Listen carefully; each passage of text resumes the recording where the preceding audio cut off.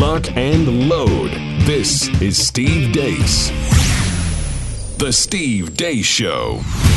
Happy Thursday. Welcome to the Steve Deace Show, live and on demand on Blaze TV, radio, and podcast. Steve Deace here with Todd Erzin and Aaron McIntyre, and all of you at 888-900-3393. Steve at stevedeace.com is how you can email the program. That's DEACE.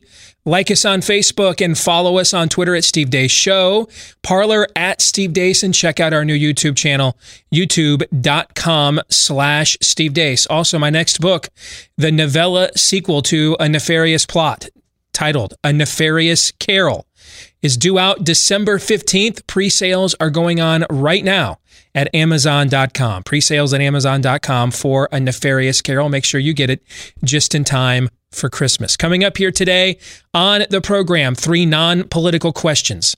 Theology Thursday. We're going to get into that next hour. The governor of South Dakota, Kristi Noem, is going to be joining us next hour as well. A ton to get to. I want to mention this, though, right from the outset, because there's universities now that after they got your money want to have your kids stay home and be quarantined and not attend classes. I had a little birdie at Notre Dame email me yesterday. It's rare that I have been able to do this for your tribe, Todd, and told you something that you are about to be proud of. But a little birdie told me that that's on the faculty at Notre Dame yesterday, sent me an email and said our provost told us in a private inside meeting yesterday that if they knew what they know now about COVID back in March, that it never shut the university down. At all? Yeah. Wow. Yeah. So depending on what part of the country you live in, do we follow science or do we follow science? Do we politicize this virus? This is why you want to take advantage of this opportunity from Patriot Mobile before it expires. It's their school days promotion where they want to help you and the student in your life. Until September the 12th, you can choose either a free phone or a free month of service when you switch to America's only conservative cell phone carrier, Patriot Mobile.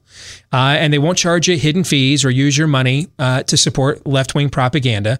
Instead, they're going to donate a portion of your bill to Students for Life. So you'll get the same reliable nationwide service, but you're also going to get a company that supports your values. Switching is easy. You can keep your phone number, bring your own phone. You can even buy a new one if you would like. Call 972-PATRIOT right now. Use the promo code Steve to take advantage of this school days promotion.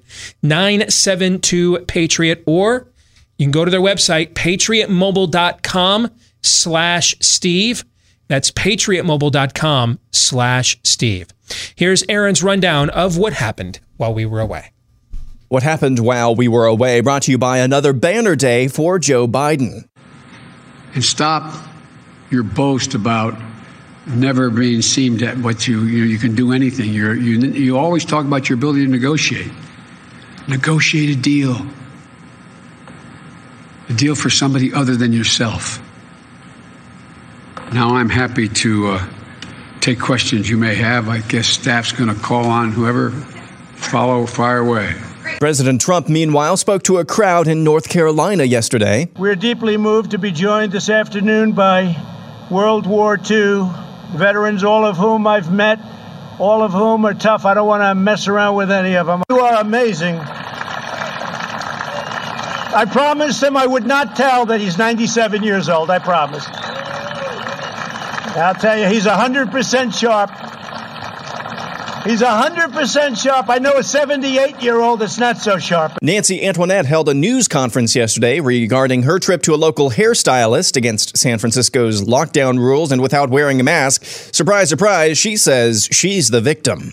I take responsibility for trusting the word of a neighborhood salon that I've been to over the years many times, and that when they said, well, we're able to accommodate people one person at a time, and that we can set up that time, I trusted that. As it turns out, it was a setup. So I take responsibility for falling for a setup.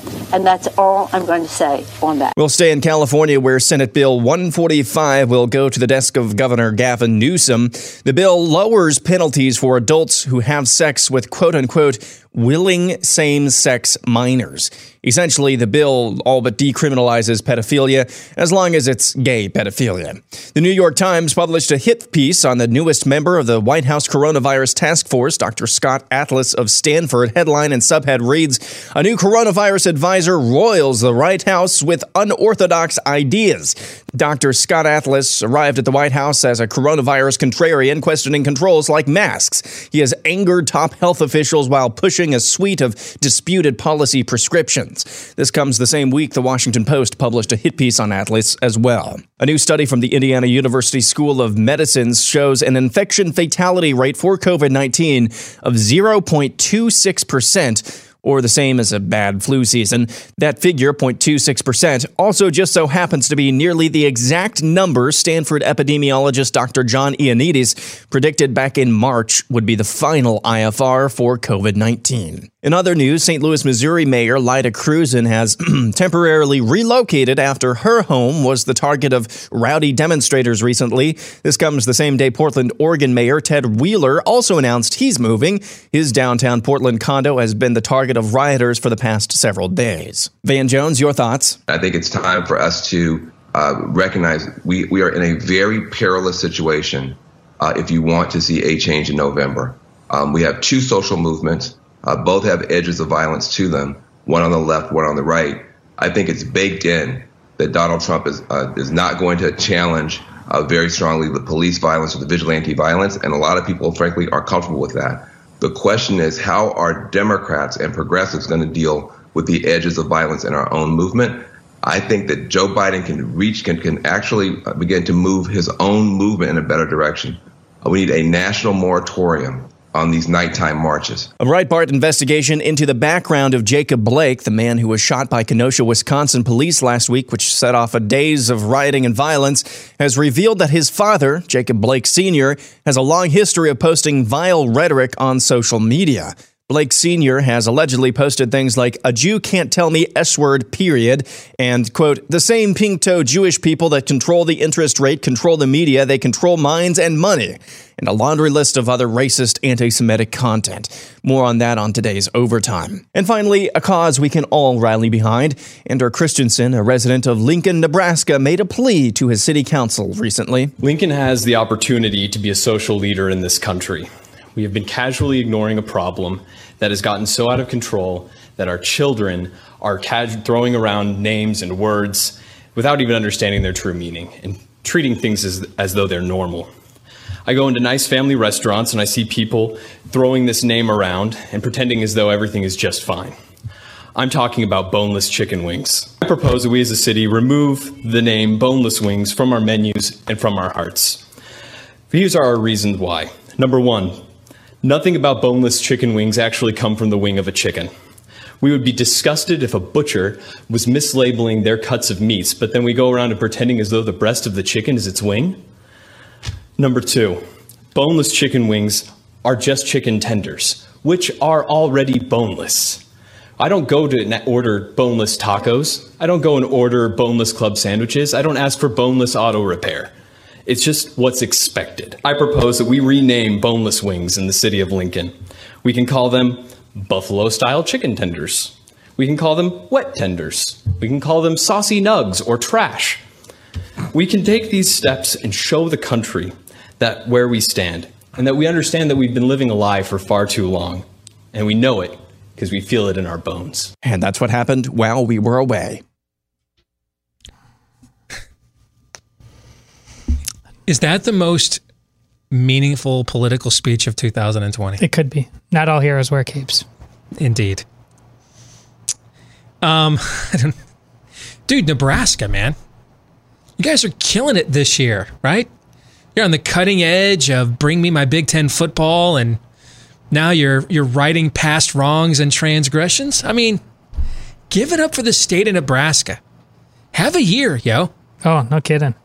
Hey, just like us, dogs have all sorts of complex nutritional needs. They need vitamins, minerals, nutrients, antioxidants, probiotics, omega oils, all that good stuff.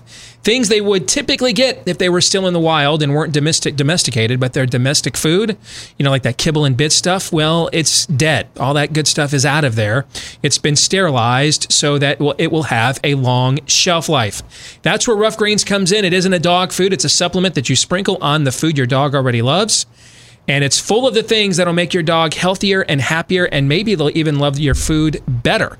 That's the case in the story with our dog Cap, who takes this stuff every day. Take the Rough Greens 14-Day Jumpstart Challenge today for just $14.95 and see the difference in your dog in 14 days or less. If you want to see if your dog can thrive more than ever before, go to roughgreens.com/blaze. RUFF is how it's spelled. roughgreens.com/blaze. Let's get to Aaron's montage. He's already teased that we're going to get more into Blake Sr.'s social media posts coming up a little bit later on. And that will be in the overtime today. blazetv.com/dace. blazetv.com/dace. That's where you can go to subscribe so that you don't miss overtime today. If you're already a Blaze TV subscriber, thank you. Just go to that same website later today. You'll be able to watch it coming up later this afternoon. You've heard me say for years that the new progressivism is really just the old paganism. We're not advancing. If you look at if you look at the morality that it is promoting, it's not taking us anywhere new. It's returning us to somewhere old. It's returning us to the places that Western civilization made the decision.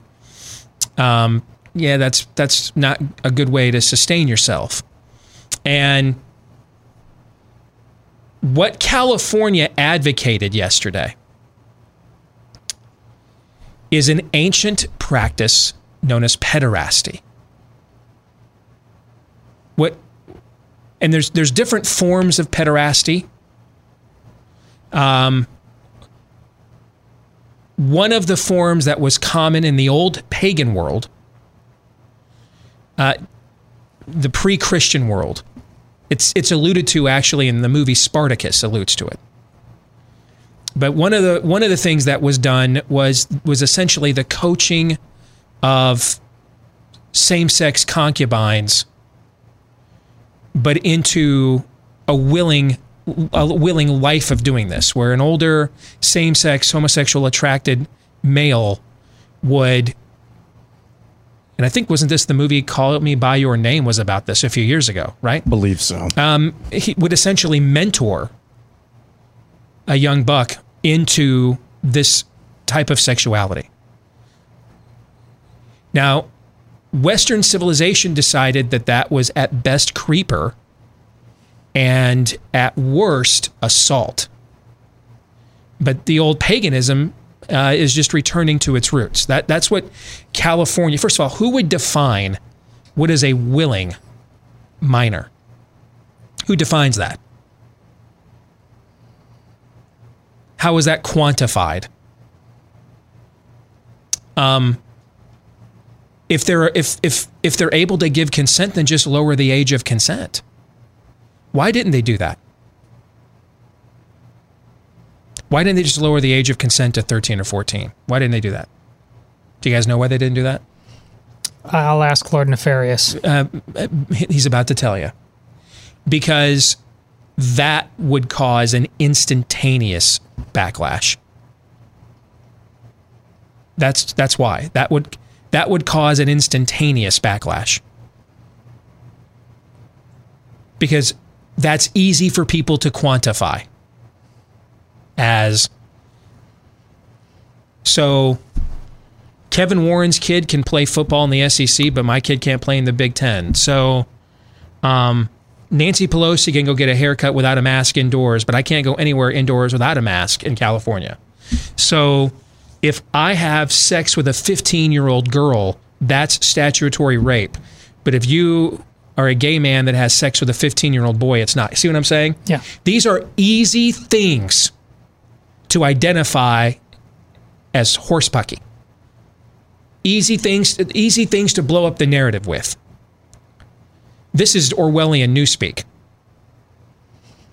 What's a sexually willing minor? Well, we already know what that is. It's why we have this term already. It's called an age of consent. This is being done purposefully in order to blur these lines. For example, there was about 4 or 5 years ago a case, I think in Michigan is what it was. Yeah, it was in Michigan, of a teacher that had been charged with sexually assaulting one of his students. Do you remember this case? We talked about it at the time. At his sentencing, several of his former teachers went there and pled for mercy before the court on the grounds that this was a wanted sexual advance by the male minor that he had sex with. It was a wanted sexual advance. The boy was beyond the age of consent, and therefore there was nothing wrong with this relationship. Do you remember the story? We talked about this at that time. It was setting the stage for conversations like this. If it was a female student, and the teacher was up for sentencing for living out the police's "Don't Stand So Close to Me," puts the book by Nabokov down and decides, you know what, why not, with a student. Would a bunch of teachers had lined up at his sentencing to say, you know, she wanted it? Would they have ever done that in a million years, Todd? I don't think so. No, not in a trillion years would that occur. So what's different about this? Well, one form of practice is politically correct and the other is not. One form of practice is given us a certain special place of prominence in the society for acceptance and has a lot of political power behind it, and the other doesn't. That's why. And that's what's happening here in California. This is just the next step in a devolution. So this is actually pederasty is what we're talking about. Pedophilia will be next, by the way. That will come next, but you got to take a step there. And so what is to stop somebody from that? See, it was actually called a pedophilia scandal in the Catholic Church, but in many cases what was going on there was this practice, pedophilia, pederasty, where priests were coaching pubescent altar boys into this lifestyle. And then years later they said, hey, that's not who I am. That's not what I want to be. You abused me. That's what's going to happen here. That's exactly what's going to happen here. And that's what California essentially did, was codify into law the Catholic Church sex abuse scandal. That's what they did. Yeah, there was hardly any actual pedophilia within that whole scandal. You are absolutely right on that. Pedophilia is prepubescence, okay? Learn these terms. Learn them well. You're going to need them in the time that we are embarking upon. You will need to know the language, the lingo. Pedophilia means prepubescence. Pederasty is the mentoring and coaching and procuring of those who are already of age. It's remarkable, as exhausting as the pandemic and the BLM riots have been, and as long, and we have no idea where they're ending. They're really like this, they're just a large pause button on this slippery slope that you've been doing for your entire media career. Because the slippery slope argument, brother, is it's outside of the Word of God, the only other undefeated argument in the cosmos is the slippery slope argument. Because we outside of the, you know why? Because outside of the Word of God, we cannot restrain ourselves. We cannot contain ourselves. And so the slippery slope wins. We'll get to the end of the story every single time. We can't ever just on our way down, we can't ever just kind of stop halfway and say, that doesn't mean we can't on an individual level. That's not what I'm talking about here, okay? I mean, on a corporate level, culturally, as a species is what I'm talking about. As a species, once we start the descent, we're going all the way down to the bottom where those really scaly, creepy, unevolved albinos live. If you remember the movie, The Descent, okay? That's where we end up. We end up down there corporately as a species. That doesn't mean every time one of us acts out in a way that's bad, that means the next step's the bottom and I'm in a sex trafficking ring. That's not what it means. I don't mean for us as individuals. We are all fighting our own demons. That's not what I'm talking about. What I mean is corporately as a species. Once we corporately as a species head down the road, somebody within our peer group is going to say, hey guys, last one of the bottom's a rotten egg. I mean, that's how we roll. And that's been the course of our 6,000 plus years of recorded history on this planet. That's how it ends. The New York Times hit piece on Scott Atlas is very good news. And I don't have anything else to add. That's just very good news. Leaving a mark. Yep. Leave it. That's right. Making all the right enemies. That's so very good. Thank you. That further confirmation that was a good hire. So we can just move on. I don't even know what to say about these Biden clips anymore. I know you guys told me the other day, hey, he's running for president, man. They're trying to convince you to entrust your future to this guy's diminished mental capacity. This isn't just, the old man across the street that, you used to have over, for neighborhood gatherings, and now he's lost his marbles, and you're giving him an immense amount of mercy because therefore by the grace of God one day goes you, right? I mean, I understand he's running for the most powerful office on the planet.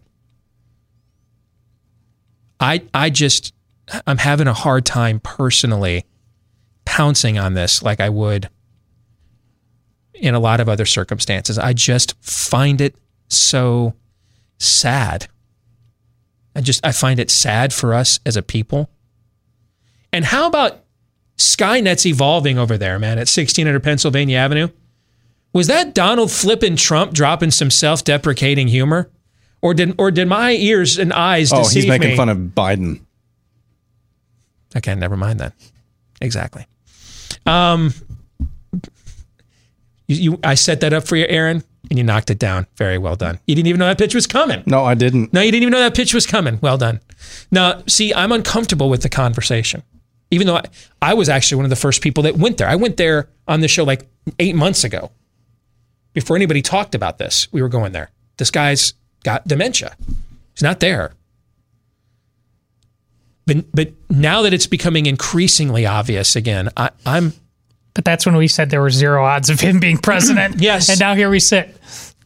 I'm just having a hard time with it. Even though I recognize it has to be a major component of this campaign. He's running for president. It's clear he's not mentally competent to do the job. If you believe otherwise, you're lying to yourself. It's clear that he's not. Okay? So let's just all...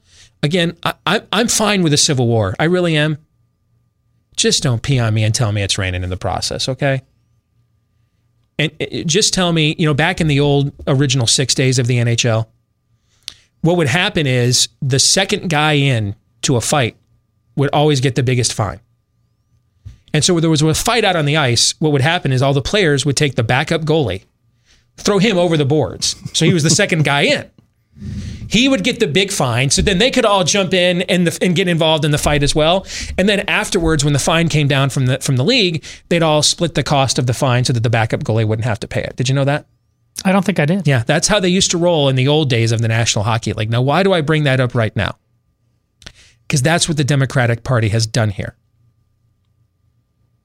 They just took a backup goalie who is way past his prime, threw him over the boards, so that he would be the front for them to then jump over the boards and get involved in the melee.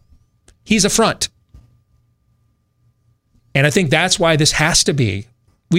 I'm uncomfortable with it now because it's becoming increasingly obvious, and I don't know how to talk about it without being mean. But I think we have to talk about it because we all know what it means.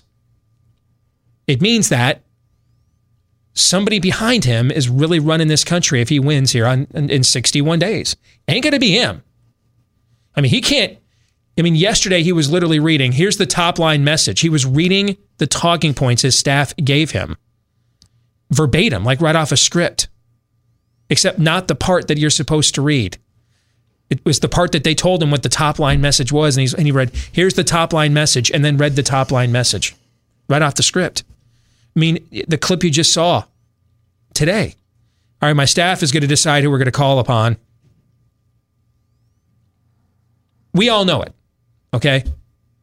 I know that you know, and you know that I know, okay? So, Norton, don't pee on me and tell me it's raining, okay?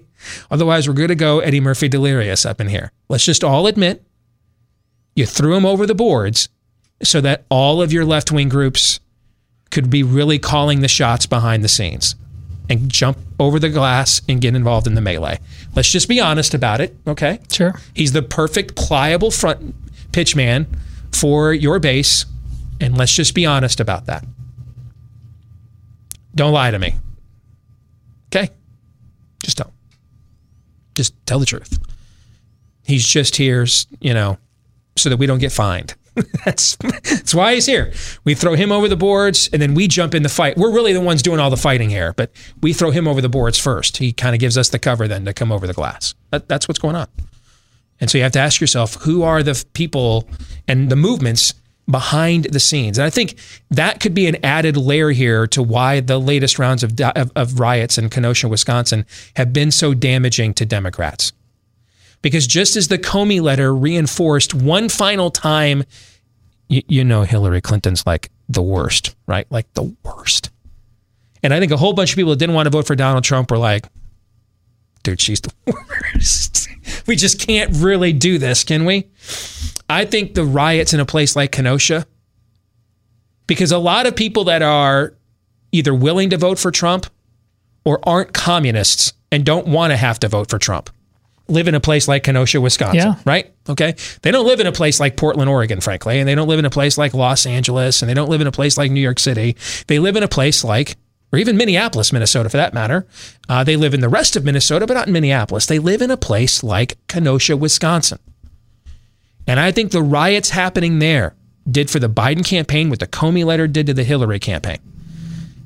On top of, hey, this could happen here, that means anywhere people like us want to live, it could happen.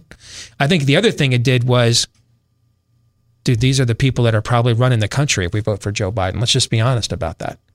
And then you start doing the math again. Whatever 9 million problems I may have with Donald Trump at the moment, do I want the people that organized riots in Kenosha, Wisconsin, where we arrested people from 44 different locations? 44 different locations represented in the arrests in Kenosha, Wisconsin. How many weekends do we have to go to get to 44 arrests in Kenosha, Wisconsin, Todd? Period. 44 arrests, do you think, in a place like Kenosha? Right. Let alone from 44 different locations in 1 week. And I do wonder if a bunch of people said, dude, let's be honest with ourselves. Professor Forget-Me-Not ain't running the country if we vote for this guy. Probably the people behind these people are. People funding these people are, right? I think that's an added extra layer of this conversation, don't you? Oh, I absolutely do. And, you know, like you said, we've been doing this for 8 months. I think that's the number you put out regarding Biden when we came to peace with that. You realize most of the American voters right now who aren't keeping track of this on a daily basis have this idea in their head of Joe Biden as Uncle Joe, somebody that's been rejected for president multiple times, but you kind of had an idea who he was and you haven't really been paying attention. I think the Band-Aid is being ripped off in a way that the three of us haven't experienced and many of the listeners of this show, and they had no idea the level of decline. I think they're seeing it the first time right now in the midst of this, and it's all hitting them at once.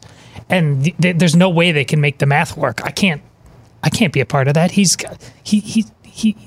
shouldn't be having, you know, he shouldn't be driving. He shouldn't be out in public alone, let alone running for president. I think that's hitting him full force right now. I agree.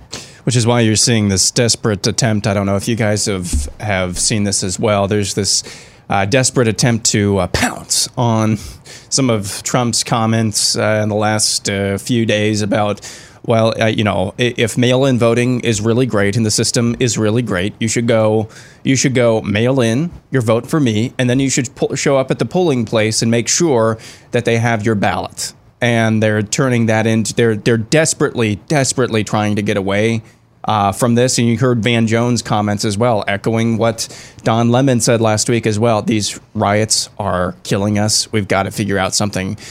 And I think it's too late for them. We'll come back. We'll play our little game of 3 non-political questions. But first, before we do that, when we return, I want to share an email I just received from an attorney in the office, or in the audience, okay? Stay tuned for that here in a moment.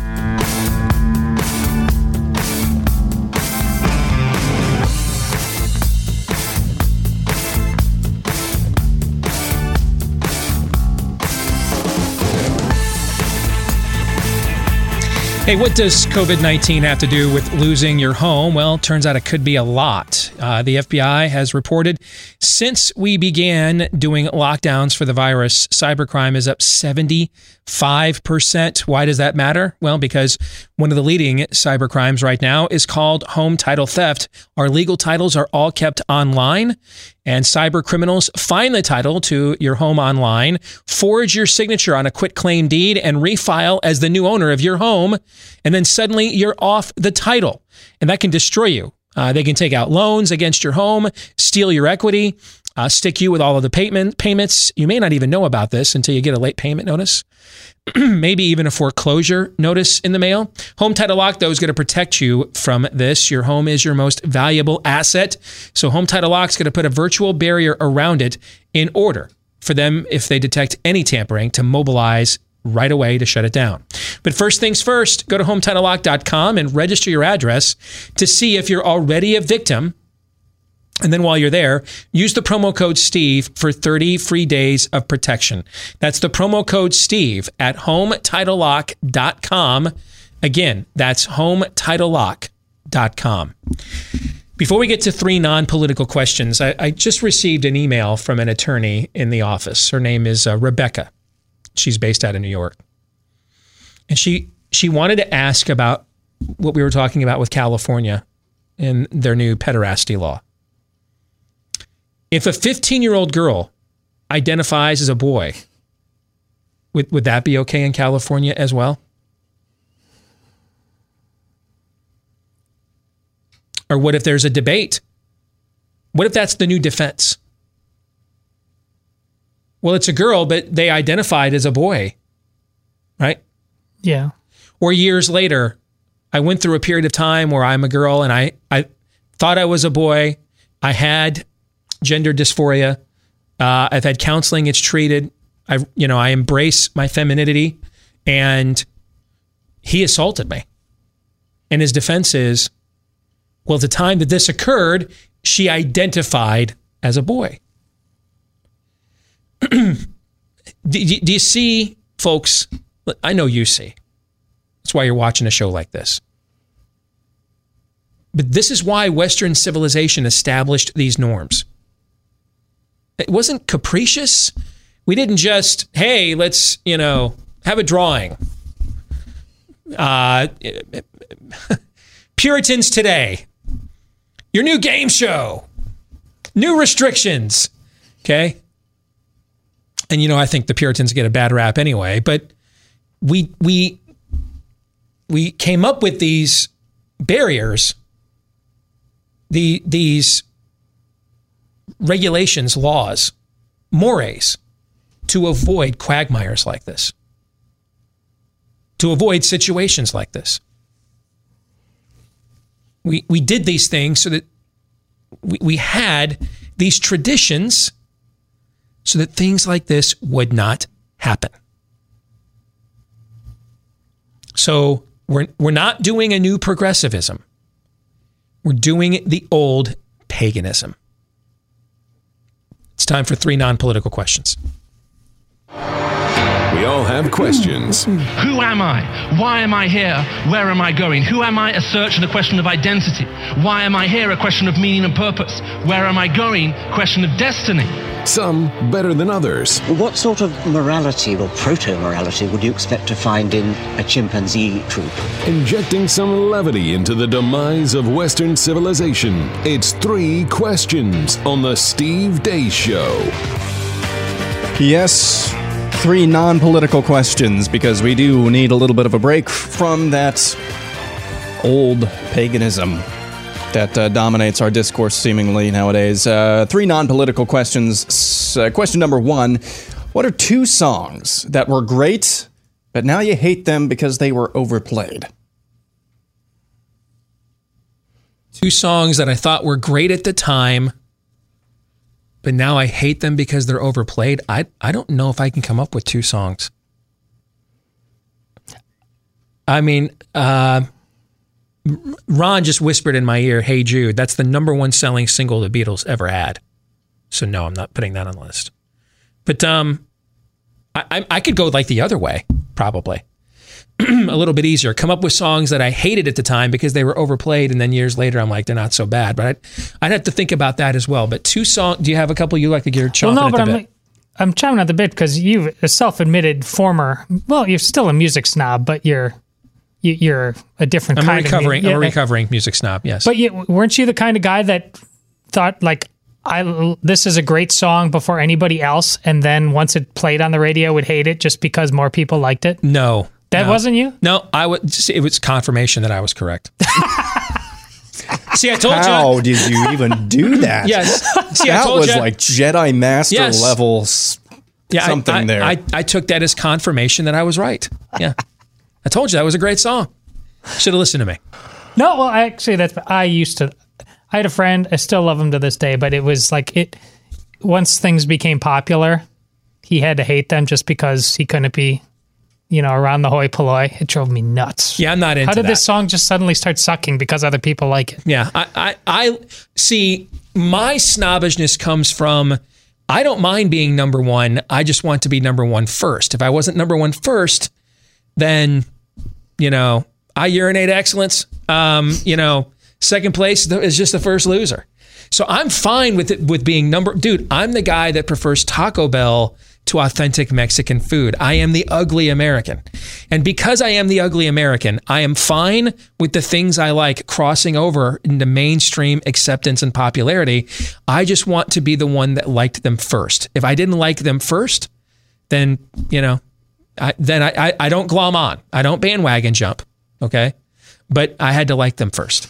There's one song I can think of, and love and hate are both too strong, but it's as close as I can think of off the top of my head. Under the Bridge by the Red Hot Chili Peppers. Yeah. When that came out, it was like, yeah, this is, and it's clearly not a bad song, but that thing, for whatever reason, wore out its welcome. You know what? Maybe I can come up with a band. Can I do that? Sure. Okay, to answer your question. Well, that's easier. Okay, because I was always growing up, because it's more my age group, I was always more Van Hagar than Van Halen. All right, like I liked the, I especially pre-1984, which was kind of the best-selling album that Van Halen had in the David Lee Roth era. That has their first number one song, Jump, is on it. I think the best song that Van Halen ever did is on that album, Panama, but I'll get to that. That's part of it. Ever. I think that's their best song ever. Ooh, I do. That's but bold. I was more into Van Hagar because that hit right when I was coming through middle school. You know what I'm saying? Love Van Hagar. And, so 5150 and then For Unlawful Carnal Knowledge got you through high school. I saw him live in concert. Yep. So, and I still like Van Hagar quite a bit. But when I got a little bit older, I went back and listened to some old school original pre-1984 Van Halen again. There was like one of those add-on. No, it was a version of the Guitar Hero game, Van Halen Guitar Hero. And because they were still really mad at Sammy Hagar, almost all the songs on there were the old David Lee Roth era tunes. And so playing that and mastering that game, I gained a new, different, a strange new respect for the pre-1984 era of Van Halen. For me, it was a couple of songs from my college days, because I listened to a lot of music radio then. Fun, the band Fun, ! Or maybe it's just a period. Some Nights, that one was played like every 5 minutes. And it was a great song, but just you loathe it now. It's like when you eat any type of really sweet kind of candy and you just gorge yourself on it. Not that I've ever done that, but you just kind of loathe it after that. Mm-hmm. So Fun, Some Nights, and then there's a few Maroon 5 songs that could be on this list, but Moves Like Jagger, for some reason, I thought it was a great song, and then it was just overplayed all too much. Question number 2. This one should be good. What do you believe is the greatest professional sports gaffe of all time? Professional sports gaffe. Yeah, professional cannot be sports. At the college level. But it can be any sport at the professional level. Leon Lett, that Thanksgiving game against the Dolphins, is on the list. Who was the guy, the Purple People Eaters for the Vikings, who ran the wrong way? It was Carl Ellis, I think, was the one that did that. Bill Buckner. That's on the list. Bill Buckner. Bill Buckner. That's the most tragic one. Yeah. I mean, that He It wore changed that. his entire life. It did, but he wore it about as possible as you could. The Buckner one is a really good one. Because he was a great baseball player. Yes, he was. That is often forgotten how good he was. Yeah. The Buckner one is a really good one. And he was a if you don't know what physical Todd is shell talking of about, it's the himself. 1986 World Series. Red Sox are poised to finally end the curse of the Bambino. And there's a little dribbler. Who's hitting? I think it was from Mookie Wilson, Mookie wasn't Wilson? it? Yeah. A little dribble up the first base line. And I mean, when I say dribbler, we're talking a dribbler. Okay. And he just let it go through his legs. Ray Knight rounds third, scores the winning run. And that was actually game six. Yeah. So they could have come back and won game 7. They had the lead again in game 7, if I remember right. And they ended up losing that game too. So that is an all-time gaffe. What was the year that Greg Norman had the monster lead at the Masters and blew that? Remember that? I do. I don't remember the year. Where it's just like it almost seemed like an insurmountable lead. Because that was the one tournament he could never win, was Augusta. And he blew that one, I remember. So I would have that one on my list somewhere too. That's a really good question. You're right. That is a good question. How about Brett Favre, instead of throwing the ball out of bounds in the NFC Championship game against the Saints, throwing it back and just taking a loss, and the Vikings just win that game, he throws it into the scrum and the Saints pick it off and go on and win? You know, that's another one that just recently came to mind as well. You have any others? I don't, and Buckner came so quickly to me. It's definitive to me. I mean, I remember that. Yep. That's a good one. I think, I don't remember this, obviously, but looking back on it, and of course the Chiefs have some issues with kicking field goals in postseason games, but we won't talk about that. Yes. Especially since they've already won the Super Bowl. But Gary Anderson for the Minnesota Vikings. Only kick he missed all season. Only extra He was point perfect he missed. all year.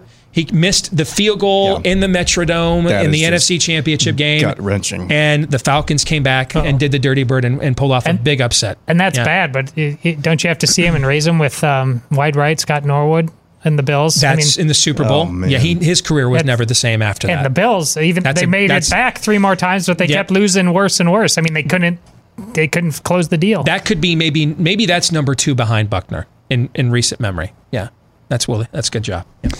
Question number 3, if you could live on any fictional planet, which one would you choose and why? Any fictional planet. Like Krypton before it exploded, maybe? Sure. Something like that. I'd be fascinated to live on Vulcan just to see what it is. Is life really better if you just remove all emotion? If you just remove it all? What is that like? I can tell you that it is. Yes. Nice.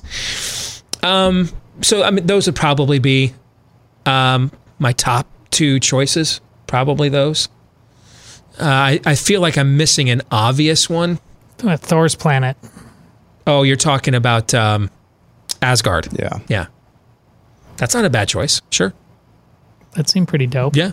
I agree. That's a pretty good choice. I think for me it'd be Kashyyyk. Wouldn't that be cool? Just an enormous planet, one large, essentially forest jungle type thing. That would be amazing with some nice sandy beaches.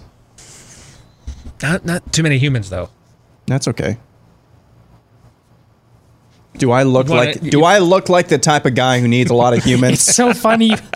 Yesterday in the car, that I had to commit myself. I wasn't going to say it anymore after yesterday because on the way home, it kept popping in my head like I was in high school again, and like you and your buddies, like all we did was talk in like Naked Gun speak. Yes, The Day Show is going to become this every day if I allow it, but apparently Aaron has committed to making it live on forever. I received several emails from people yesterday who enjoyed and laughed out loud at that interaction.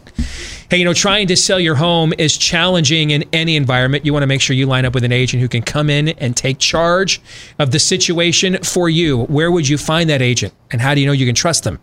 Well, the name kind of says it all. Go to the website, realestateagentsitrust.com. Again, that's realestateagentsitrust.com. Only agents who have been vetted fully with a proven track record of success get listed on that website, and you can find one of those agents you can trust all over the country, no matter where you live. Well, I shouldn't say that. There might be like one remote place you want to move to that we haven't found somebody yet, all right?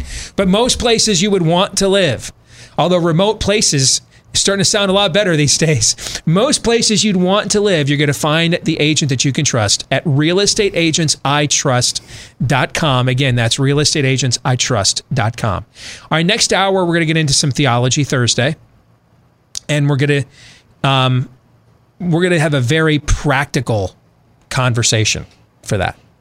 And it's eschatology. Go. I said practical. But it's also, I think, a question that applies with a lot of the new fads and philosophies, or what Paul would describe. How did he describe it? Idle chatter, useless genealogies. Is that the phrasing he uses in the New Testament? Yeah, we're going to live in a time now, as we revert to more of the old paganism, that a lot of these questions are going to come up.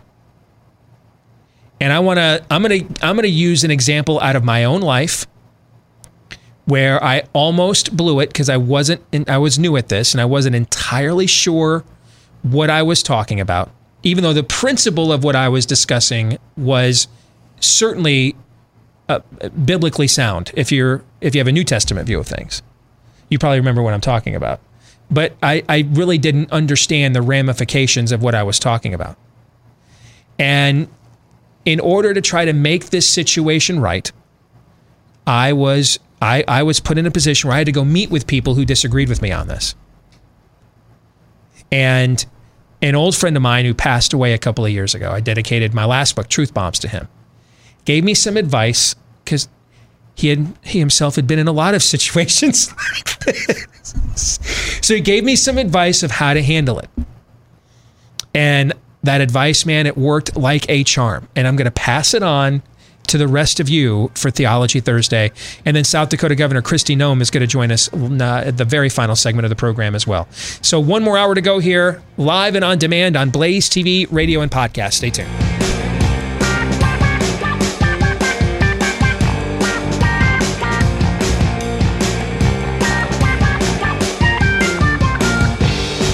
Back at it here with Hour 2, live and on demand here on Blaze TV, radio, and podcast. Steve Deace here with Todd Erzan and Aaron McIntyre and all of you. Don't forget, you can let us know what you think about what we think, and we're just one day away from a Feedback Friday when we get to the feedback you've sent to us.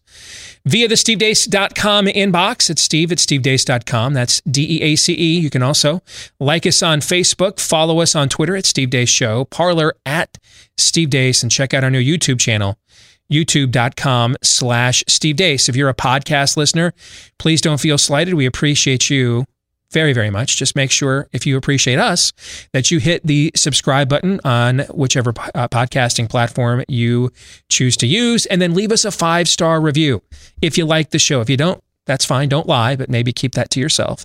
If you like the show, just kind of embellish, though. I mean, really just kind of exaggerate how much you like us, because the more of those 5-star reviews we get, the more it helps the show to grow. Thousands of you have left us 5-star reviews already. We want to thank you for each and every one of those, and hopefully we can have a few thousand more.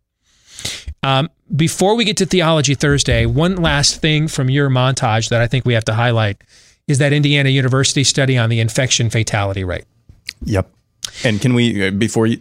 infection versus case fatality rate. Thank you. Case fatality rate is just a simple dividing the number of known cases by the amount of known deaths. Okay? It is not the greatest and most accurate way to determine how terrible or lethal a pandemic is, but it gives you kind of a baseline. If you're in the general population, you don't have access to the most stratified or the most robust data that's out there. All right. So it's a little bit like, let me give you an analogy. Thank you for bringing this up, Aaron. The difference between a CFR and an IFR. When you and I were growing up, man, all we cared about was your batting average, home runs, and RBIs, right? Okay. For a pitcher, your win-loss record and your ERA. Right. Okay. That's what a case fatality rate is. We got our baseball cards. We looked on the back, and And did that give you a good baseline of how good a player was? Yeah. Yeah. Was it an accurate baseline of how good they were? Sure. But was it a complete analysis of how good they were? Right? A deeper dive was clearly possible. For example, I made the comparison between Donald Trump and Cecil Fielder yesterday. That when you have, and I saw every game Cecil Fielder played in a Detroit Tiger uniform because I grew up watching, and every game was on TV, and I went to a lot of them. And he was it was going in the upper deck, or he was likely striking out. And I got an email from somebody who said, "Hey, if you're going to use that analogy, a better analogy would be Dave Kingman." All right, now who is Dave Kingman? Dave Kingman is one of the few people that's hit over 400 home runs that's not in the Hall of Fame, and he's not going to be in the Hall of Fame. Why? Because he struck out 75,000 times. All right, he's barely the Mendoza line, the 200 batting average. I think he's barely above that for his career. That's what Dave Kingman was known for, right? And he played a lot of his career in, I think it was Seattle, if I remember right. So the old King Dome. He played on the Mets, right? Yeah, which was a launching pad in the old King Dome there. The old Shea Stadium could be a launching pad too, with the winds coming in from the water and with the airports and everything else. It was kind of a runway back in the day, and so he would just go up there, dude, and just swing for the fences on every pitch. All right. So when if you just looked at Dave Kingman's top line, 400 some odd home runs, you're like, wow, this guy's a really underrated player. He is an underrated player. We would agree on that, right? You hit 400 home runs in the major leagues, dude. That's legit. Yeah. Okay. I mean, that is a legit thing to accomplish. But if he were on the free agent market and now he's asking me for 15, 20, 25 million a year because he's going to hit 35 to 40 bombs, I then have to ask myself as the general manager, is that enough bang for my buck given the offsets that go along with this? And so that's where stats like wins against replacement, OPS, all right, the stats that you hear talked about today. We didn't talk about these stats back in the day. We didn't really know what they were. Nowadays you can be Felix Hernandez and win a Cy Young win in 12 games because the rest of your metrics are so dominant. But if there was no way, you could not strike out enough players to win a Cy Young when we were kids, Todd, with 12 wins, right? I think that's true. You just couldn't do it. I mean, there were years that you could have almost a 4 ERA. I think that was Bob Welch or somebody one year for the A's, but he won like 28 games, so he wins the Cy Young. Because also back in those days, we didn't have 6-inning starts. You pitched until you were no longer good, then they went to the bullpen. It wasn't like it was plotted out, just get to the 6th or 7th inning and we'll take the bully from there. That's not the way that it worked back in the day. Guys like Bruce Sutter, Willie Hernandez, Goose Gossage would get 2 or 3 inning saves. That's unheard of today, right? Middle reliever, we were like, that's the last pitcher to make the squad, was the middle reliever when we were kids. Now you can be the Kansas City Royals and win World Series because your middle relievers are dope. It's a different game. And so the IFR is that extra layer of stats. It's your wins against replacements, your OPSs, your quality start, the other new realm of stats. Doesn't mean home runs, RBIs, and batting average doesn't matter. Like one year, the year that Miguel Cabrera had the Triple Crown, I think, what's his face for the Angels, I think had the greatest wins against replacement of all time or something that same season. And so there was a big debate about whether he's the MVP. No, he's not. If you win the Triple Crown, we don't go to the second layer of stats. We stop there. Do not pass go. And we just stop there. Okay. But if you need to know more, infection fatality rate gives you a more complete picture, because now we're taking a look. We have to identify what is and what isn't an infection. And if you look at what Indiana University put out there, it actually is exactly what our CDC had about 2 months ago before they took heat and they took it off the table. CDC about 2 months ago said that the IFR for COVID-19 was about 0.26. Remember this? Because we made a big deal about it at the time. Yeah. And then like a week later, they decided, no, it's really 0.65. Which is still substantially lower than what Anthony Fauci was selling us back in March when we shut the country down. All right? But if it's 0.26, then It's a worse virus than the flu for some people, okay? The flu is worse for you if you're younger. If you have an immune deficiency, this is a worse virus for you than the flu is. But we're not talking about treating individual patients here. We're talking about a macro corporate public policy for 331 million people. All right? And when you're talking about an IFR, an infection fatality rate of 0.26, we don't put 40 million people on the unemployment line, all right, and shut playgrounds down because of an infection fatality rate of 0.26, guys. We don't do that. That's like a really terrible 2018 flu season. And so what CDC found after they did their initial batch of antibody testing, which wasn't nationwide, but was in certain pockets around the country, what they found is that there were 11 to 24 times more infections that showed up in the antibody tests, meaning people that showed rates of antibodies that indicated a previous infection of COVID that was not caught as a confirmed case, okay? What they found is that there were 11 to 24 times more people infected than the testing had identified. And so the director of CDC, Michael Redfield, just decided to settle on one round number that they were estimating there were 10 times, based on that testing, they were estimating 10 times more infections, which is actually lower than what their own actual testing found. It was 11 to 24 times. But they were gonna go with the metric that there's 10 times more infections than we have been able to catch with our testing. Well, if you apply that to the current number of confirmed cases, if you multiply it by 10, in fact, let's just do it right now.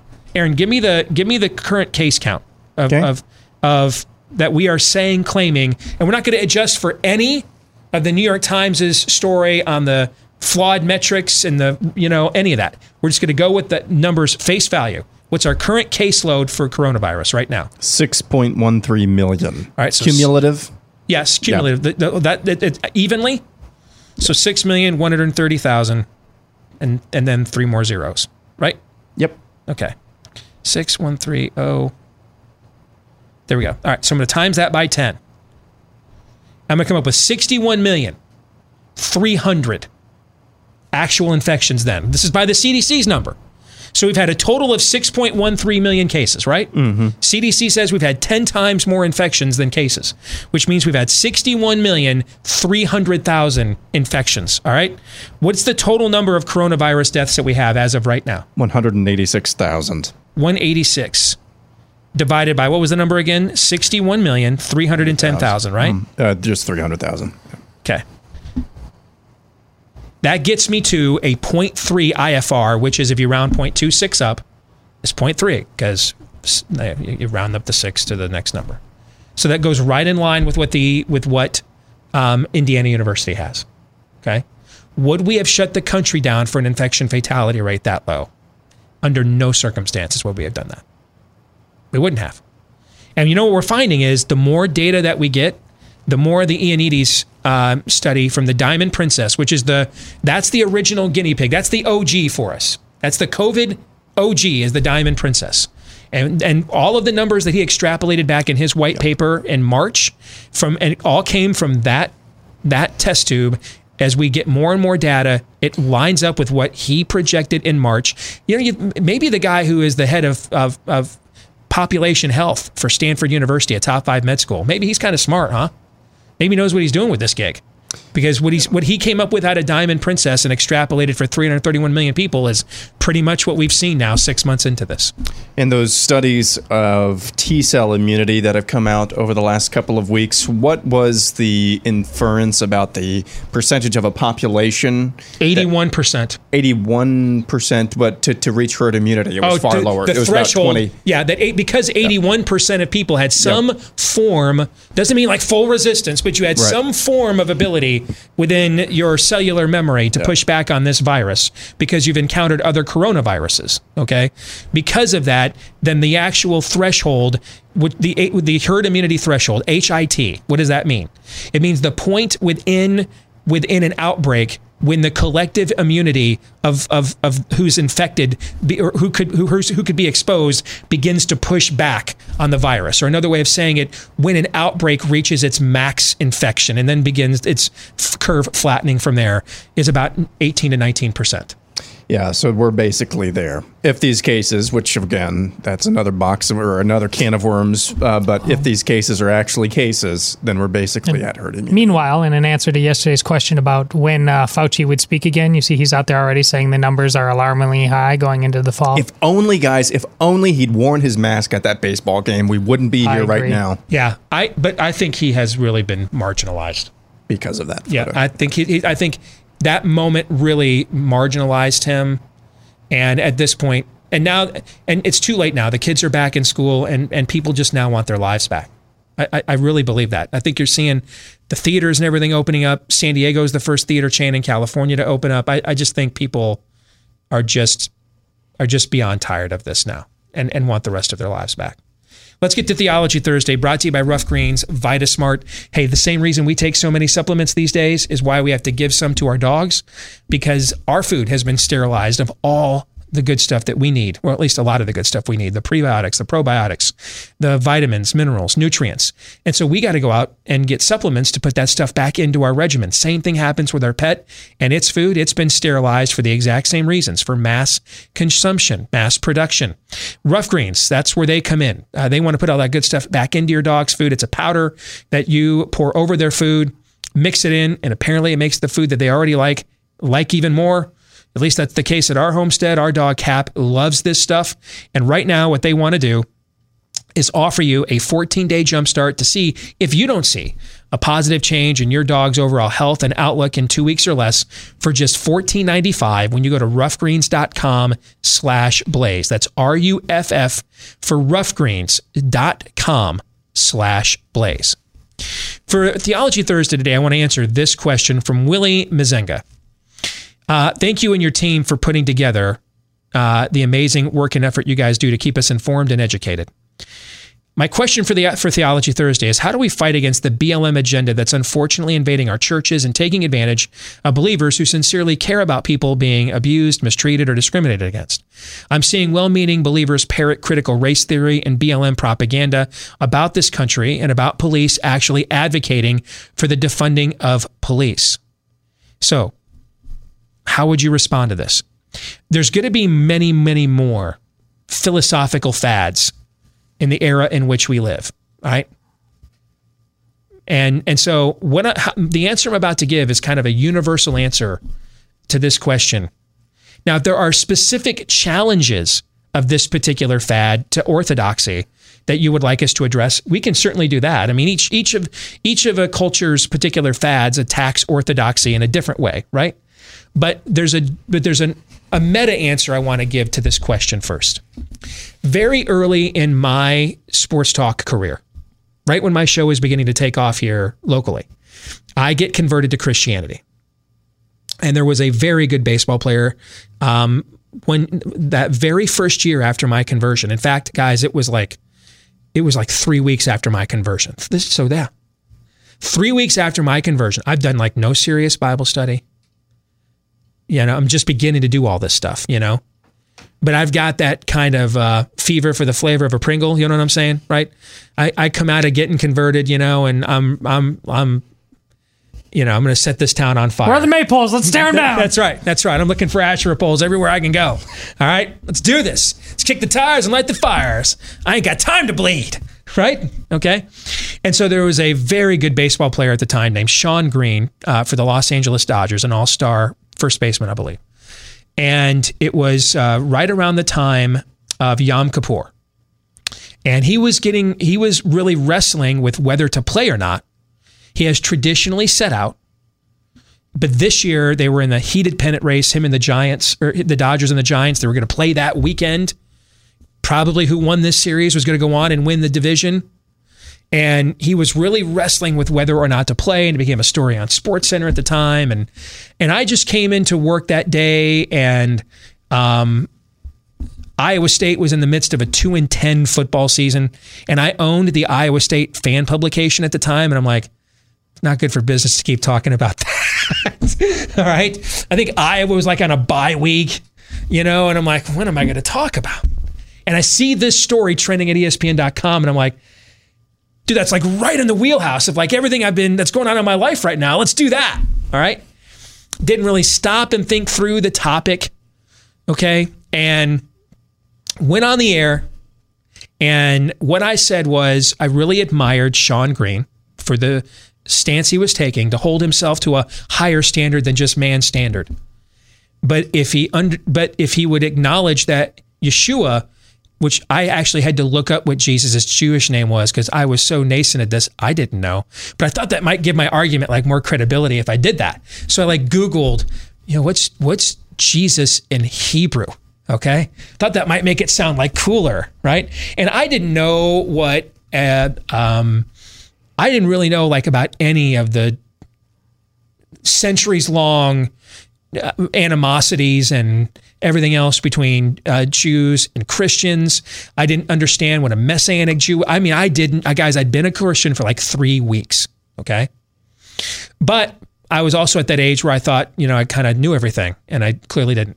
And so I went on the air and we started talking about this story, and I said, if I really admire him for wanting to hold himself up to a higher standard than man's standard, but if he also recognized that Yeshua of Nazareth was his Messiah, then I quoted right out of the New Testament where Paul says we don't have to treat any day any differently than any others. You know what I'm saying? And he would be free to go and use his God-given talent and ability to its fullest potential any day of the week, any time of the year. And then I remember we went to a commercial break and moved on and started talking like NFL. All right. The phone in the office starts blowing up, and it's local media. They want to come down and interview me. And I'm like, wow, this is great. I'm going to get to use this as a platform to talk about I have no idea what I've walked myself into. I don't know what hornet's nest I've stirred up, okay? I get up the next morning, I turn on the morning show on my own station, and it's hosted by a Jewish guy. He passed away a few years ago. Great guy. We got along great. Named Larry Kotler. But he is doing a complete deconstruction of the New Testament on a weekday morning sports show, all right? Instead of talking about sports. I'm like, this is weird. I still don't really know what's going on, though. I go into work like any other day of the week, all right? And lo and behold, did I kick up a hornet's nest, all right? And what I said from a New Testament perspective was hermeneutically sound, exegetically true. But in October of 2003, I didn't know what hermeneutically sound and exegetically true meant. I didn't contemplate what would be the full ramifications of what I said. I still might have said it anyway. I probably, though, would have said it a heck of a lot better and a lot more thorough than I did. I mean, if you email me now, I'll tell you right now, I don't believe. I believe what Jesus says in John 14:6. I am the way, the truth, and the life. No one comes to the Father except by me. But I'm much better equipped to have these sorts of conversations than I was at that point. Not to mention, this is a Des Moines, Iowa sports audience. They're like, what in the Sam Hills of Yeshua? Okay. I mean, this is really not an audience prepared for this. I didn't prep my audience for this conversation. I came out of literally, pardon the pun, because we're talking about a baseball player, left field. All right. Okay. I mean, the columns get written about this in the Des Moines Register. People I used to work with at the Register now are like, you're like a Nazi. Okay. I mean, losing their minds. And I really didn't understand why. Okay. That's the maddest I ever saw Mark Hansen in the newsroom. So you were there that day, maybe? Oh, yes. Yeah. He's the sports columnist at the Register. And a nice guy who likes you. Yeah, I like him. I've always liked him. But dude really thought maybe I was SS. Yeah, okay? I know.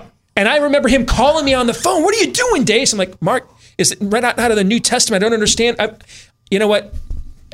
I didn't understand really fully what I was where I was about to go. And so therefore I didn't prep my audience either. Okay. And so I was told I had to apologize to keep my job. I said, there's no way I'm going to apologize. Not happening. So understand, if you ask me to apologize, you're just firing me. So just decide if you don't want me working here anymore. I did tell him that. So they decided they didn't want me still working there because our ratings were good. But we needed to do something to smooth things over, okay? And some very well-esteemed members of the local Jewish council offered to meet with me and, have a meaningful dialogue about this conversation. And essentially wanted to vet me because I had this big platform here in town. And am I just a crazy young Christian who's just overzealous and doesn't really know the ramifications of where he just went? Or am I a Nazi? Essentially, they wanted to vet me in person, which was fine. And I agreed to go ahead and have the meeting. We get ready to have the meeting at a restaurant, a very, posh kind of trendy place in the suburbs out here. And I'm about to pee my pants before this meeting. I'm like, and so I called one of my best buddies who I thought to myself, who often goes where he shouldn't go without thinking about it and has had to clean up messes?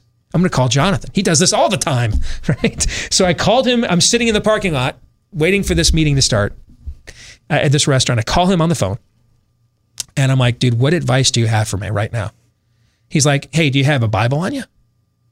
I said, yeah, I've got, for my men's study, it's in my bag. He's like, here's all you need to do.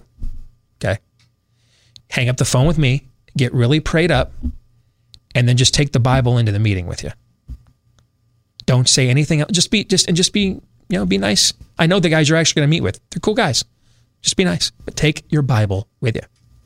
I'm like, why? He's like, just trust me.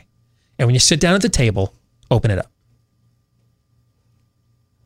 I said, okay. So I get really, really prayed up. This is where the tradition of me getting prayed up before I go and speak places or do the show, it actually began on this day. Okay. And I get really prayed up and I go in there with my Bible. And I remember one of these guys like looking at it like I had walked in here with like a paper bag and I couldn't tell if there was a gun in there or a fifth of whiskey. Like it stood out, man, me walking in there with a Bible. Okay. And we sat down and we had a great conversation. And all I did was open up the Bible and we went back and forth. These guys were way smarter than me on this stuff. They knew much more than I did. But you know what I did that day is I just let the lion out of its cage. And they still didn't agree with me. They did not agree that Jesus was their promised Messiah. But they also saw that I was sincere, that I wasn't after them. We actually got along great. One of those individuals used to come on when I got moved to news radio. He used to come on the show all the time and talk about pro-Israel policy all the time. Mark Finkelstein was his name. He used to come on several times. And when we went into the meeting, he was originally the most combative guy. By the time we got out of the meeting, him and I actually got along the best of everybody in the whole group and had conversations that went on for years after this. And so here is my big advice, Willie, to you and to others battling this in your churches or communities. Open up, take out your weapon, the most potent weapon you have. And you know what's powerful about it is at the same time it is a devastating weapon. It is also it's also a bring you to your knees love letter. There's nothing like it in all of human history. Nothing that's ever been forged that does both of those things at the same time. Slay its enemies while calling them to restoration at the same time. Who can do that? We can't. God can. Don't go in there with your opinions. Don't go in there with a Steve Deace blog or even a Glenn Beck or Mark Levin book. Not to say, hey, all of us are proud of our work and we do it to help and equip people like you, right? But in this specific setting, take the right weapon. You need the right tool for the job. Bring the word. Let the lion out of its cage. You know what I found that day? I ended up saying things that, like the time, I didn't know that I knew. I didn't know them. I don't know where that came from. It took me years to acquire a lot of the knowledge that I displayed in those conversations. Because something supernatural happened. I just let the lion out of its cage. Because the book was written for me as a Gentile every bit as much, if not more, as it was written for them as Jews. And I learned a very valuable lesson that day. Less of me, more of him. And I learned that the dumbest thing we as conservatives do in the public sphere is take the Bible away from our talking points and talk secularly. No, don't do that. Doesn't mean you stand up, thus speaketh the Lord God of hosts, at a city council meeting. That's not what it means. But this should be a part of our everyday language, lexicon, mannerisms. It should be our identity. It should be that people feel as if they can't engage us by getting around this on some level. Because we're ambassadors for this. That's what it means to be a disciple. We're here to deliver this message. The Bible can take the heat. We're the ones who can't. The Bible can take the pressure. It can take the heat. Put it on the Word. Take it off yourself. Let the lion out of its cage. And so, for Willie or anybody else, you want to confront critical race theory in your churches, what have you. Whatever the fad du jour is right now, whatever the spitball hell is throwing at you right now, whatever your church is getting TP'd with right now, step one, let the lion out of its cage. Just go Columbo, man. Hey, I got one more thing. Can you show me where this is at in the scriptures? Where's this at? Come now. Let us reason together. Let us reason together. Gentlemen, you have any thoughts on that? Well, you do that. You want to make sure that people understand that their faith is sufficient. It's not just part of the equation. It is the equation. It is the answer. And I got into this with a local Catholic college here right after BLM started, and they just went all in on the BLM stuff. And you could tell that all their branding was the same as any secular institution. I'm like, what? Did you not have this figured out? Do you really need this? Mm-hmm. And it did not end up going well. Of course, we didn't have a face-to-face and allow for the friendships to develop like that. But your faith does not have an asterisk on it. It doesn't need any other help, whether it's this issue or another. Yep. Right on the money. There you go. We'll come back. South Dakota Governor Kristi Noem going to join us next.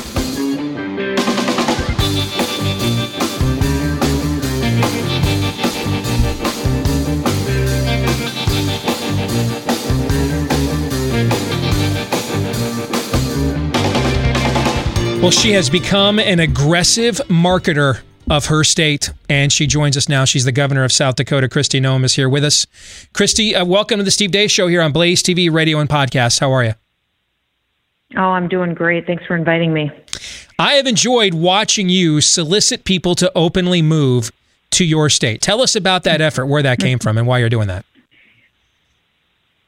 Well, when I ran for governor, I told the people of South Dakota that I believed that we needed more higher-paying jobs in the state, that we had an opportunity to grow our economy and create opportunity for our kids and grandkids, and that this was a really special place, that it was one of the last places in the country where people, were executing personal responsibility, work hard, had wonderful values, and that I felt it was pretty special. That's why I worked so hard to come back to the state. So, throughout this pandemic we've been experiencing the last several months, people are really recognizing, I think, leaders and their impact on their daily lives.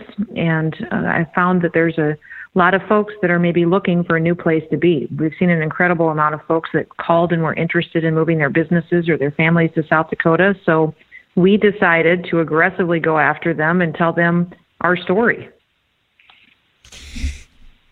That's a good segue to where I want to go next. Take us back to the early days of this pandemic and let our audience, Governor, into the pressure someone in your position is under.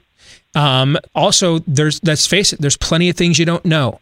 And you don't know that you can trust the initial data that you're getting from China. You have, on the same day that the president is shutting off travel to China, you have the World Health Organization tweet out that China assures us there's no human-to-human transmission of COVID-19.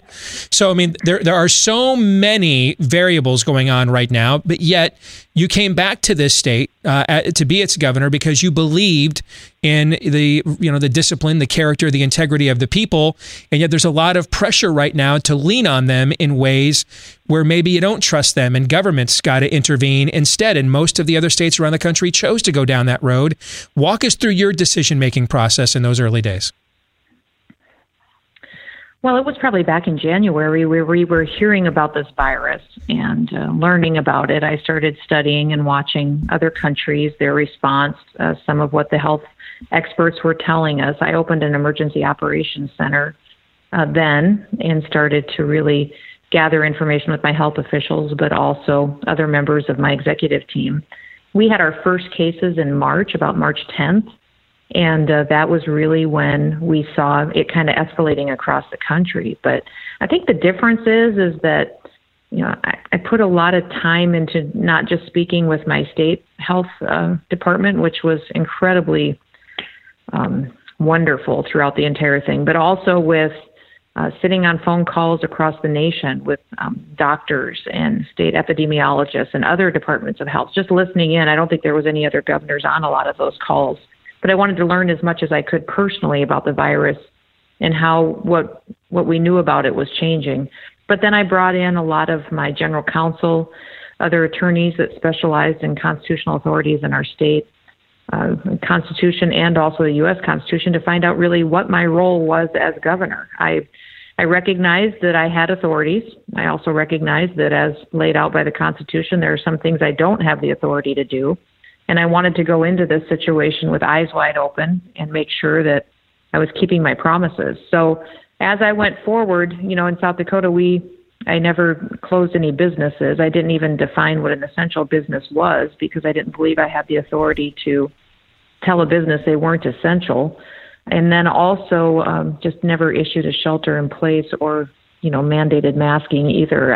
I just told my people that I was going to be honest with them, that the science and the data, the facts were changing.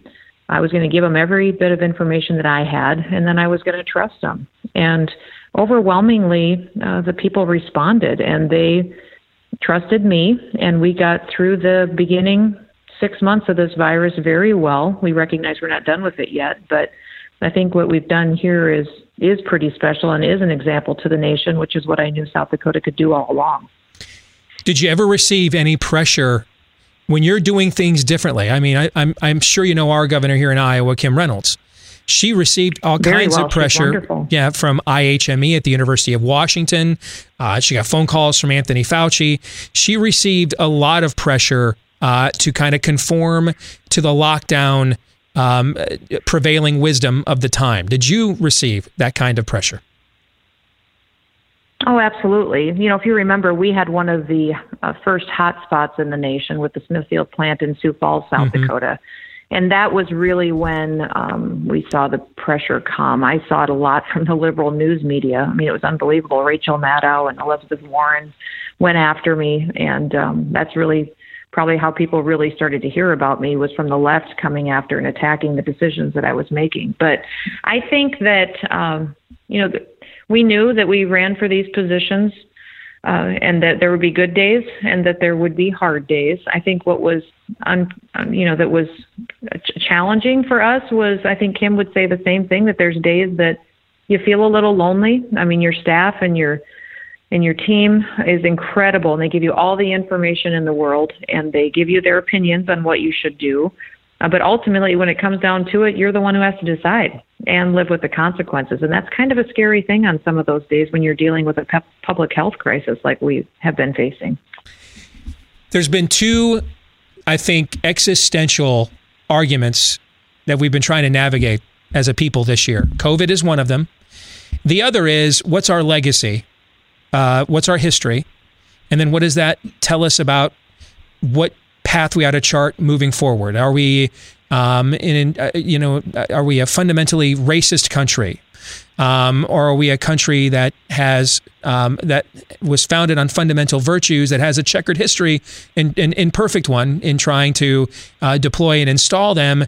But whenever we return to those fundamental virtues, it puts us on the right track. Or were we off on the wrong track from the very beginning?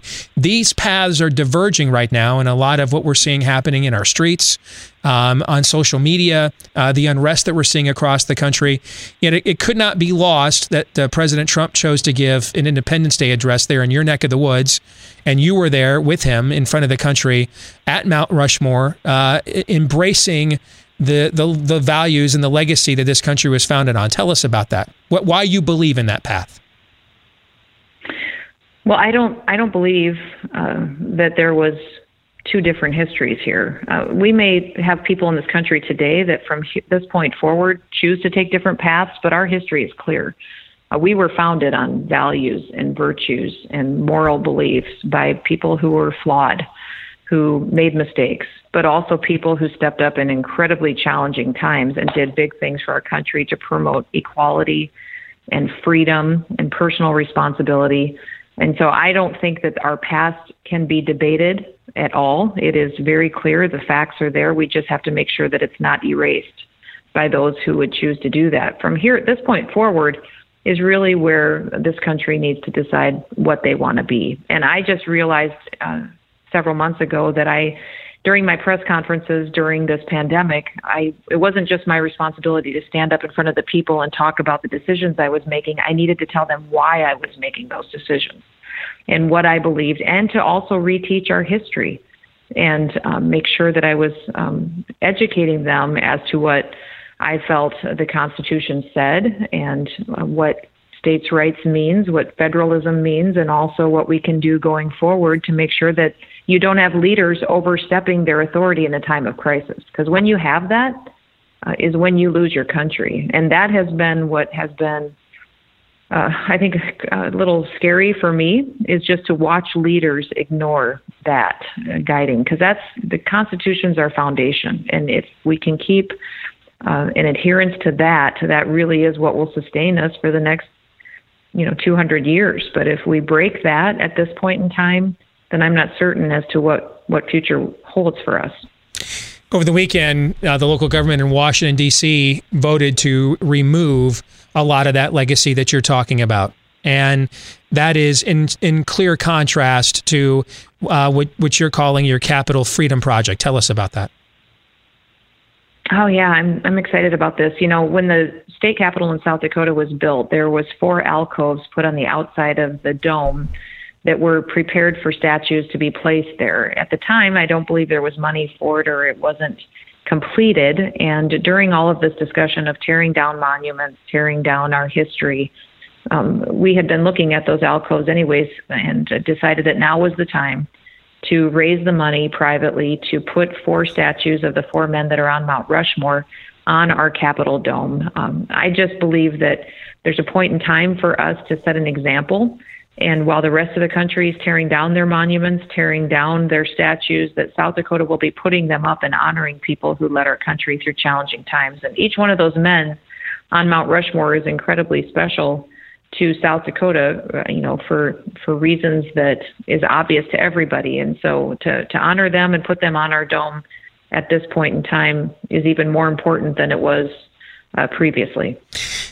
What I find fascinating about this part of our conversation, Kristi, is I'm getting emails from listeners and viewers all over the country that are hearing from their local politicians, some of their local conservative politicians, some of their local churches. I just dealt with an email from somebody dealing with, sort of the idea that America is an inherently racist country in his own church. And there seems to be this temptation to say, maybe they've got a point. Maybe there's something to this, and we can kind of find some way to compromise with the civil unrest we're seeing play out in our streets. What I hear from you, though, is the answer to this challenge is to actually embrace the values and the founding and the legacy of the country, actually to embrace it even tighter, right? Is that what I'm hearing from you?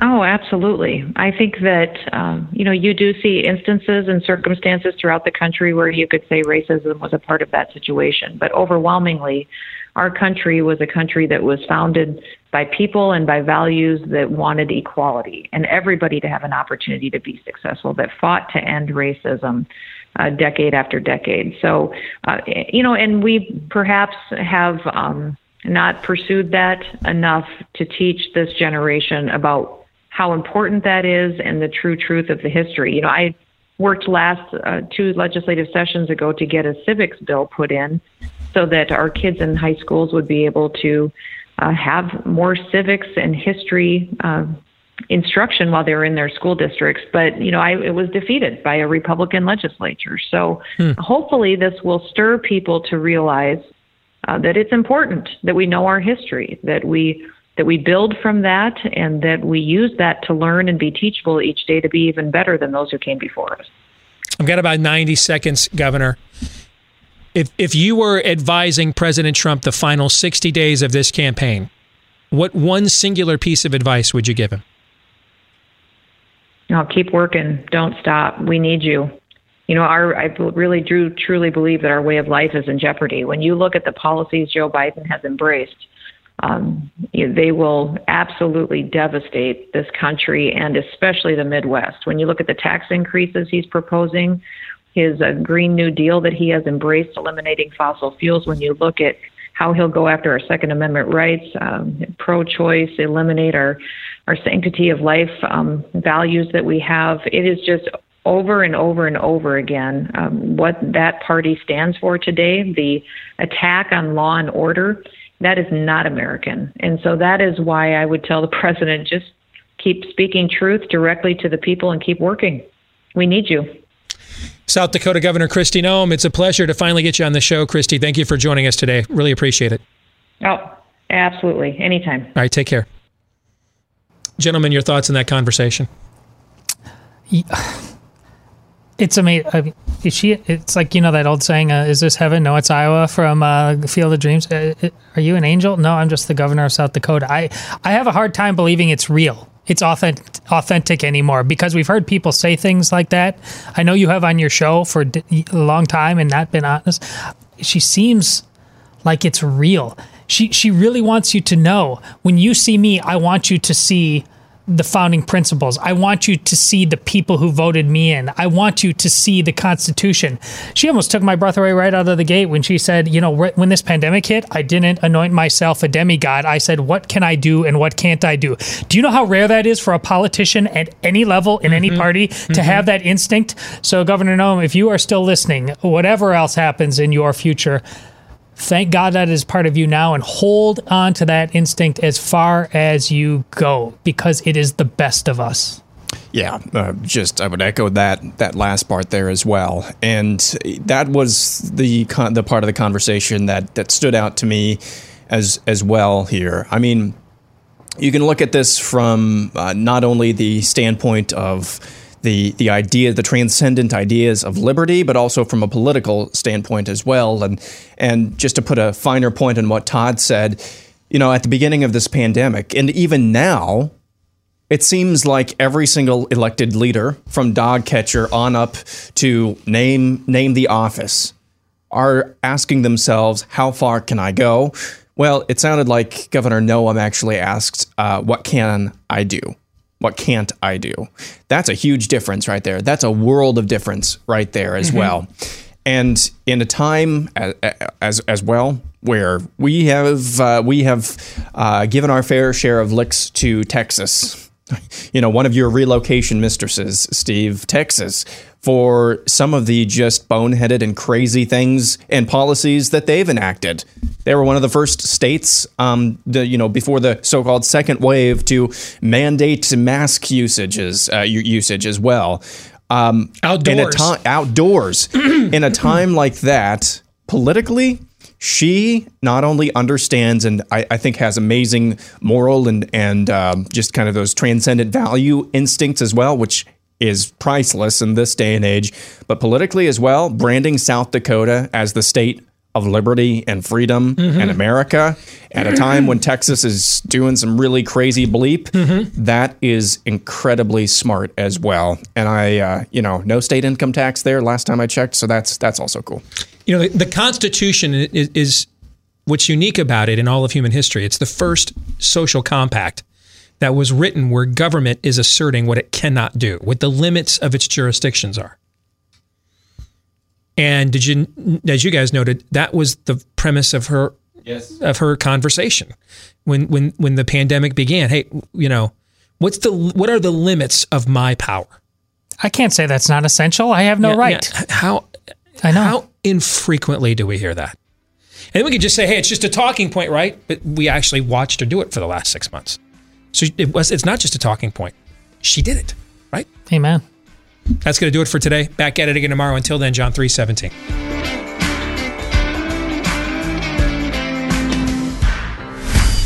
This is Steve Deace on the Blaze Radio Network.